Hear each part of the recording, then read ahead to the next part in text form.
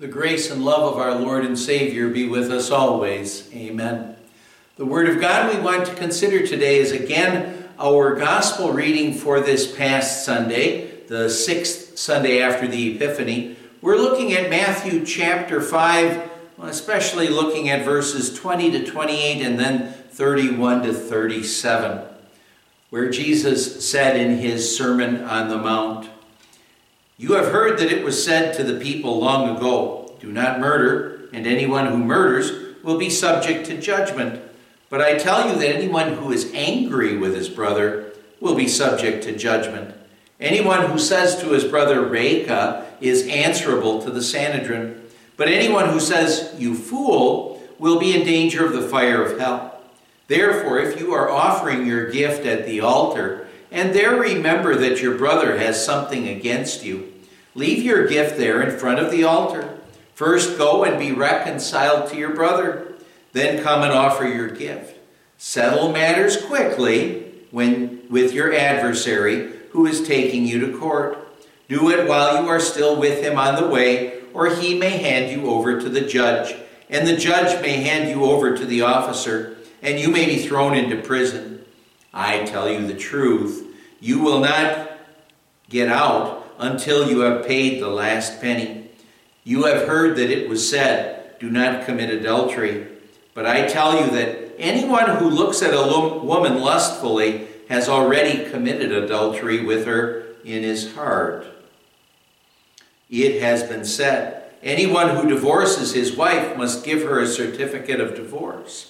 But I tell you that anyone who divorces his wife, except for marital unfaithfulness, causes her to become an adulteress, and anyone who marries the divorced woman commits adultery.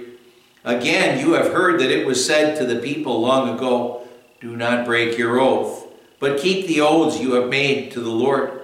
But I tell you, do not swear at all, either by heaven, for it is God's throne, or by the earth, for it is his footstool, or by Jerusalem, for it is the city of the great King. And do not swear by your head, for you cannot make even one hair white or black. Simply let your yes be yes, and your no, no. Anything beyond this comes from the evil one." My dear friends in Christ, when God demands of us, and he does demand of us perfect righteousness, when he demands of us perfect righteousness, he is demanding of us what we'd call is a mission impossible. In our reading, what Jesus does here is he repeatedly says, "You have heard, but I tell you." And in each of those instances, "You have heard, but I tell you," he's bringing up an assumption that the people made about God's law, an accepted fact. But then what Jesus does is Jesus is going to fill them in on God's truth and show the fallacy in what they believed as being the accepted fact. But he wanted to show them that what they believed was so far from what God's truth really said.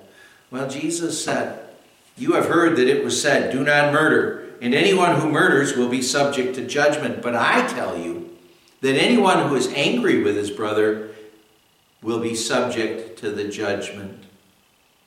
Most people think that the fifth commandment is only broken when someone is killed or murdered. But as far as God is concerned, the commandment is broken in other ways. When there is a feeling of hatred or anger, even spiteful words or disdainful sneer, that means that ultimately a person has already broken that commandment. And such things are evil acts in the eyes of God. It's not just the murder, it's the sinful words, it's the hateful words and the hateful thoughts, or the not liking thoughts that end up actually being breaking of the fifth commandment in the first place. Oh, maybe just think about this. If you've ever been faced by a discourteous driver or a slow teller or clerk, just think if your reaction to their slowness and their causing you a little bit of grief, if that makes you guilty of committing a sin against the fifth commandment. I know it's true for me at times. Well, Jesus said, therefore, if you are offering your gift at the altar and there remember that your brother has something against you, leave your gift there in front of the altar. First go and be reconciled to your brother, then come and offer your gift. Jesus' point here is a very simple one. Under no circumstances does God want us to harbor anger in our hearts. God wants us always to be filled with love for all people, especially a love for their eternal souls. Whether a person would be a friend or an enemy, he wants us to have love for them. And now what we should do is we should hate sin, and we can hate the sinful ways in which people deal with us. That's hating the sin. But like our Savior who loved us, and just think about it, when he had people, soldiers, pounding nails into his hands and his feet, he still showed them love. He didn't show them hatred under those circumstances. He asked the Father to forgive them for the sin that they didn't even know what they were really doing. Well, that's what God wants us to do too, to be always loving and not showing anger and hatred to others. Well, the picture that Jesus uses here, he pictures a man who's coming to church, to the synagogue, and he's burdened with guilt for his sin against another person.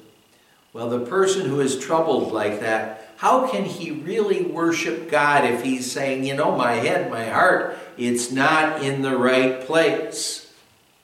And now, see, that means that what he needs to do is take care of that. His worship, it's not going to be what it needs to be until he's confessed his sin, repented of his sin, and knows that he's forgiven for that sin.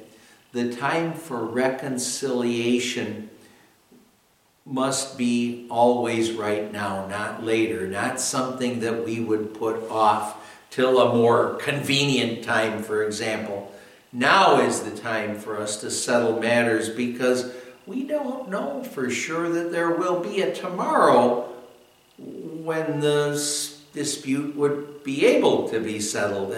And we don't want disputes to fester, because then it becomes more and more difficult to seek a settlement, a resolution to the problem.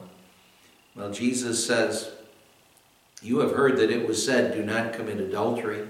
But I tell you that anyone who looks at a woman lustfully has already committed adultery with her in his heart. The accepted idea that, well, back then, probably today, and maybe it's even more liberal today, but the accepted view is that adultery is limited to just when a person would have sex outside of marriage. But Jesus tells us that that's not the case. And now, looking at another person in and of itself is not wrong, but he does say here that looking at another person with impure thoughts and sexual desire, that's what's adultery. There can so easily be lust and impure thoughts in our hearts. And now what Jesus does is he also refers to false assumptions regarding divorce. Although God does allow reasons for divorce. Divorce is never something that is pleasing to God, because one party, and probably both, have done whatever they did that ended up causing that marriage to end up in divorce court. So what Jesus is doing here is he doesn't like divorce, and what he wants is people to work together and work together with keeping the vows that they made when they were married so that a marriage wouldn't have to end. Again, there are times when a Christian can get a divorce, but that doesn't mean that the whole situation is pleasing to God. Well, Jesus said, "Again, you have heard that it was said, 'Do not break your oath, but keep the oaths you have made to the Lord.' But I tell you, do not swear at all. Simply let your yes be yes and your no, no. Anything beyond this comes from the evil one." Oaths are acceptable when God or the government would require us to make them. But in our daily lives, in our regular lives, God wants us to be so trustworthy that other people would just simply want to believe our every word and not require an oath from us. If somebody requires an oath of you, maybe sometimes I might be inclined to say, well, if you always told the truth, they wouldn't require an oath of you. But it's so easy to tell lies. It's so easy for us to sin and fall short of the glory of God. Oh, just this very quick look at some of God's laws. What it clearly says to us is that God's righteous demands are impossible for us. That's what this section says. We've sinned. We on our own, apart from God, we deserve eternal wrath and punishment. That's the truth. That's the truth. And aren't you thankful that your salvation doesn't depend on sinful you? It depends on your Savior, Jesus. Amen. Let's pray. Lord God, Heavenly Father, your law and your righteous demands of us tell us over and over again that we cannot save ourselves. Thank you for giving us Jesus. We pray in his name. Amen. The grace of our Lord Jesus Christ and the love of God the Father and the fellowship of the Holy Spirit be with you always. Amen.